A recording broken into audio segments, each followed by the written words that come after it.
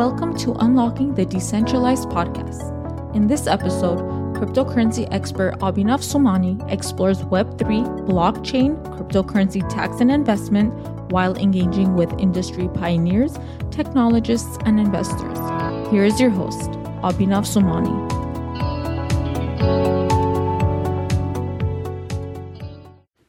Welcome to the 8th episode of Unlocking the Decentralized.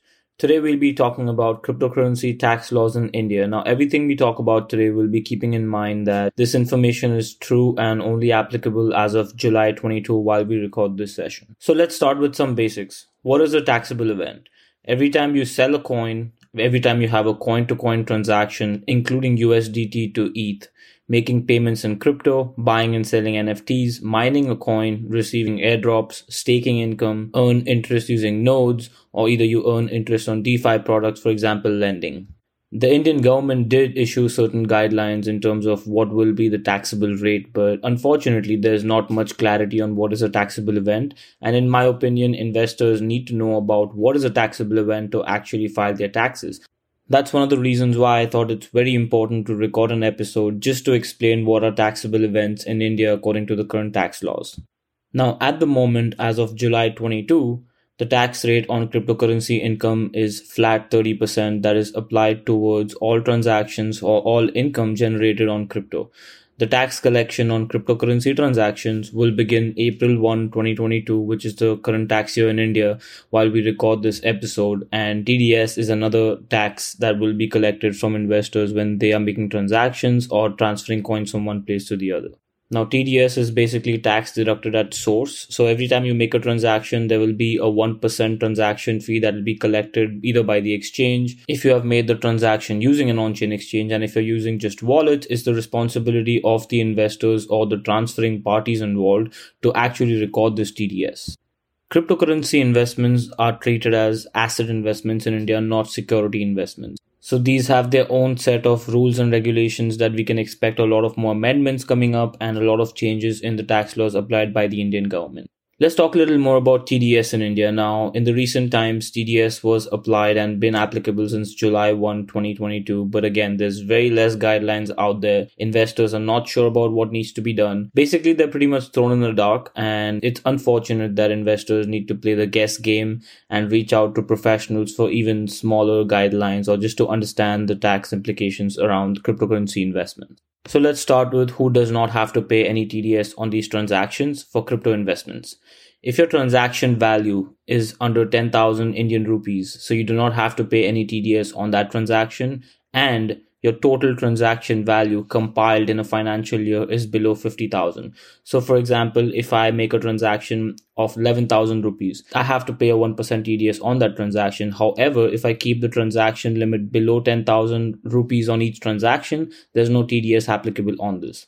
Also keep in mind the second threshold, that is keep your total transfers or transactions below 50,000. Now, if you do not want to pay TDS, you have to make sure that your total transfer and transactions within a financial year or tax year remains under 50,000 rupees. Any cryptocurrency transactions made before July 1st, 2022 will not be counted in this threshold. So this threshold begins from July 1, 2022, and the 50,000 compiled in a year and 10,000 on each transaction that we just spoke about is only applicable after July 1st.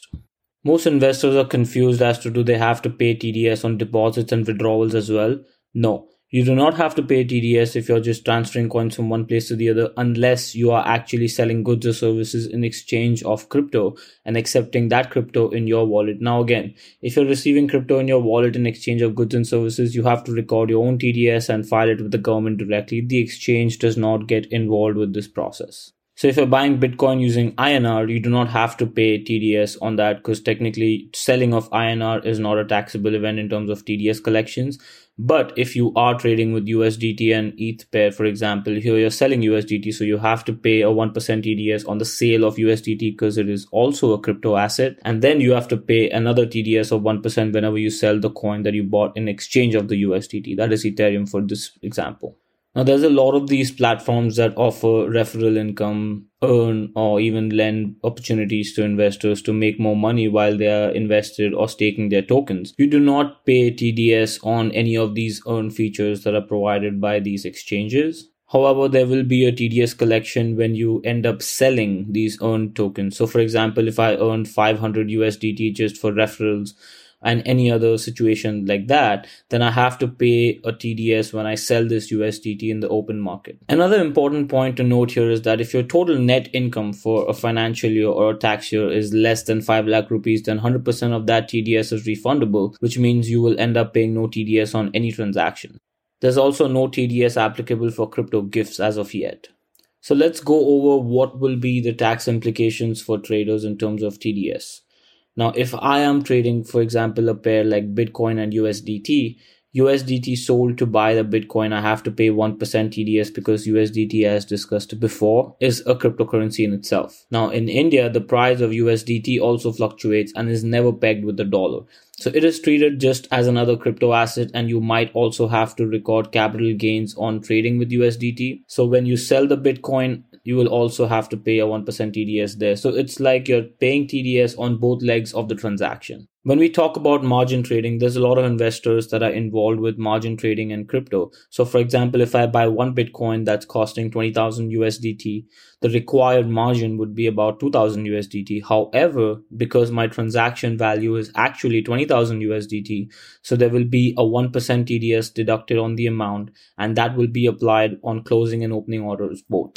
Now, just because I have spend 2000 USDT for that transaction of the margin order that I just opened does not mean that 1% TDS will be applied just on the money that I paid, but the value of the token that I actually traded with. That's $20,000 for one Bitcoin.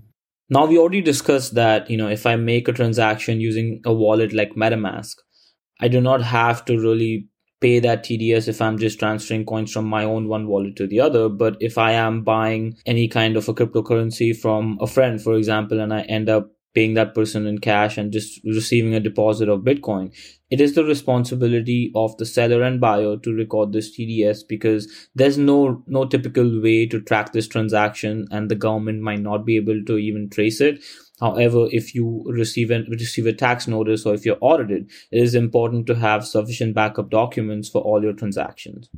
Now let's talk about NFTs. Now there's a lot of investors getting into NFTs, buying NFTs and trading on a daily basis. So how does TDS work with NFTs? Now when you buy an NFT, you have to essentially connect your MetaMask wallet to some platform like an OpenSea, and then all your tokens, whatever you have in your MetaMask wallet, for example, there's ETH, and you wish to buy an NFT, that ETH is transferred from your wallet to the seller's wallet. And that's how the transaction takes place, and you receive a deposit of NFT. Now you pay TDS when you sell that ETH and you record a sell transaction, which you pay capital gain or loss on. And the minute you sell the NFT back in the market, you still have to record the TDS on that sell of NFT and record a capital gain or loss, because essentially NFT would also have, an asset investment capital gain and loss. So I did discuss about all the taxable events regarding TDS for investors and everything that investors should know in India. Now let's list a few questions for the government. I know that no one from the government officials might even listen to this podcast episode, but I still want to throw it in there. Who tracks all transactions that happen off the chain?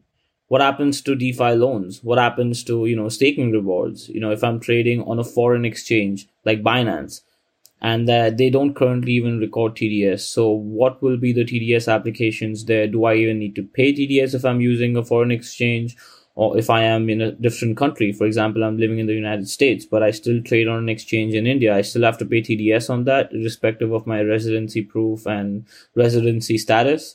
And what are the calculation methods for cryptocurrency taxes? Now, the government did say that it'll be 30%, and it is straightforward, I agree, but just by throwing that tax rate on investors that, okay, it is 30% and you cannot offset losses of investments in one asset to the other, that is another rule that they put forward. But what are the methods that actually investors can use? That's not even discussed, which I feel that should be the first step from government agencies or government authorities to inform investors about. Now, I've been assisting clients with cryptocurrency tax calculations for a little over 5 years. And in my opinion, I look at cryptocurrency investments just as inventory management.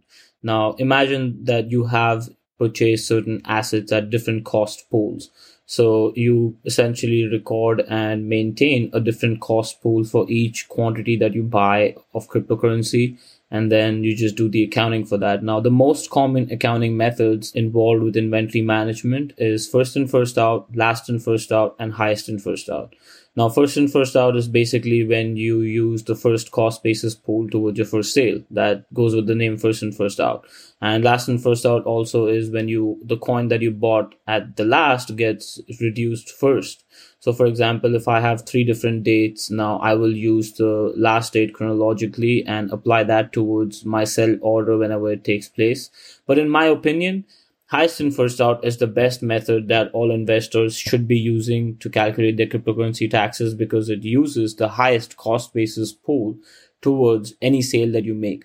So this 2 things that it does is, one, it delays the capital gain amount, and second, it does that it allows you to minimize your capital gains essentially and hold back profits as much as possible. But if you're a day trader and you're just buying and selling all the tokens that you hold and liquidating your portfolio completely on a daily basis or within the same tax year, then all 3 methods will basically work the same way for you. But if you're one of those investors that are actually holding on to tokens and not selling some part of the portfolio in that same tax year and holding it on for more than a year's period, then using the calculation method that best benefits you is really crucial over here. There are a few softwares that are coming up in the market for investors to use now. Just a disclaimer, all software have a similar notice that if you're audited, if you receive a tax notice, you will have to correspond with your tax accountant, crypto expert, or CPA, or a chartered accountant to actually support you in that audit. And the software will essentially just give you a summary of how much money you made, but the calculation algorithm at the back end is not explainable, nor can it be used as supporting documents in an audit event. So cryptocurrency investing is not like an ordinary investment schedule where you receive certain reports from software and you can just, use that to file your returns, nor you can rely on a third party, software to do everything for you, or even a CPA or a CA for that terms. You have to understand your own investments and be on the same page with your tax expert so that you can follow what's being done in terms of your tax calculations. We did talk about NFT taxes and how investments in NFTs are taxed, but let's dig a little more deep into what exactly is the tax procedure when it comes to NFT taxes. So for example, when you're buying NFT, you have to transfer ETH from your wallet to the seller's account or the seller's wallet. Now, that is a taxable event because you're selling ETH, so there will be capital gain or loss over there, and you have to record TDS on that sell order. Now, secondly, when you sell the NFT that you bought, you have to again pay a TDS and record capital gain or loss. Now, keep in mind that when you sell this NFT, you will receive the payment in Ethereum or any other cryptocurrency. So you have to record a cost basis based on the spot rate when you receive this deposit into your wallet. Now, this is the most crucial point in my opinion, because all investors often, do not keep a track of any cost basis whenever they receive these tokens. And when, the tax date comes or the time comes to file your returns, there's no clue about what's going on. That's when, you tend to make mistakes on your tax filings and then followed by tax notices. I also mentioned before that there's no way to track transactions that happen off the chain, especially using wallets like MetaMask. Now, when you send out Ethereum from an on-chain platform like, for example, WazirX or Coinbase or Binance, they still know that you're transferring coins out from an on-chain exchange onto a wallet. So if it crosses a certain threshold, don't be surprised if, you receive a tax notice saying that, hey, we noticed that you have transferred over 5 lakh rupees in a tax year, so we need more justifications, or we even need your wallet addresses to prove what transactions actually happened and how much money you made. Now, as all of us know that, blockchain is an open database. So if I provide my wallet address to the tax authorities, they can immediately secure all transactions that happened on that wallet. And they can even get this address from exchanges, because if I'm sending coins from an on-chain exchange to a wallet and just using that one wallet for all my other transactions, that transaction information is easily redeemable. But if I end up, transferring coins from an on-chain platform, then to a wallet, and then to 5 other wallets, that's when it gets complicated and the government might not be able to track it that easily. I'm not mentioning this, to persuade or motivate our listeners to actually try to find loopholes and confuse the government. But it's just that if we keep our investments simple and do not hide any information, it'll be easier and more straightforward for us as investors and the government to actually amend the current laws and, come up with better tax laws for the country in general. Ever since India has applied the new tax laws and TDS laws, most investors have started to trade on exchanges that are offshore. For example, Binance. Now, most investors feel that, if you trade on an exchange like Binance, there will be no track of how much money you made and your TDS will not be deducted. So you will end up saving a lot of money. But that does not mean that you do not report or, pay any taxes on transactions that you made on an offshore exchange. Because even when you register yourself on any exchange, you do need certain KYC documents to be processed. And the minute you do that, the Indian government will get notified that you have used this government document to trade on X platform. And then if you haven't paid your TDS, you will essentially be imposed by a lot of these penalties in terms of TDS and capital gain or losses. So keep it simple. Do not confuse yourselves and don't try to go around the system. It's not required. Tax laws are recently implemented in India, and I'm sure the Indian government will work around certain, solutions for investors so things become more streamlined.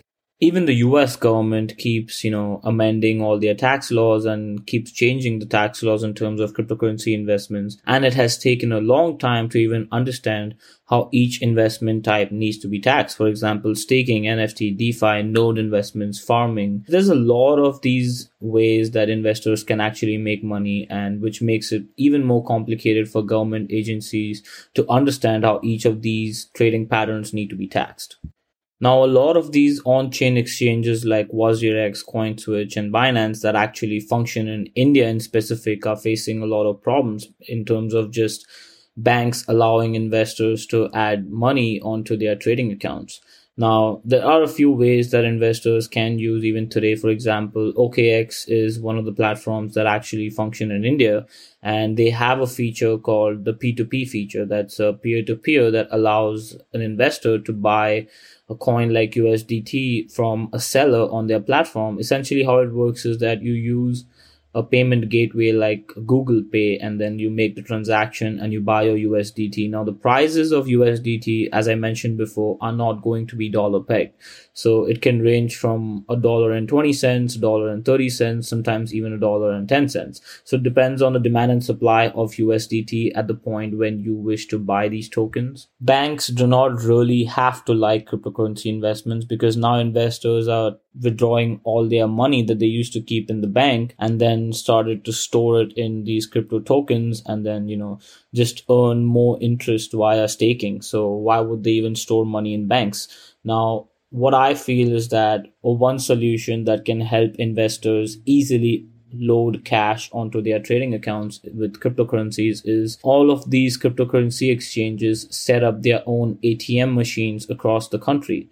So what this does is that anytime you wish to invest, you can just go up to the teller machine or the ATM machine and then just deposit the cash, and the funds get immediately loaded onto your trading account. This makes it more easier for investors if they wish to, really invest, and the banks are creating problems for them to transfer money from their bank account to exchanges. Now, a lot of investors have also started to explore staking rewards. Now, for example, if I'm staking 100 Ethereum and I receive 10 Ethereum as staking income, so that becomes 100% taxable. That is at the 30% current tax rate.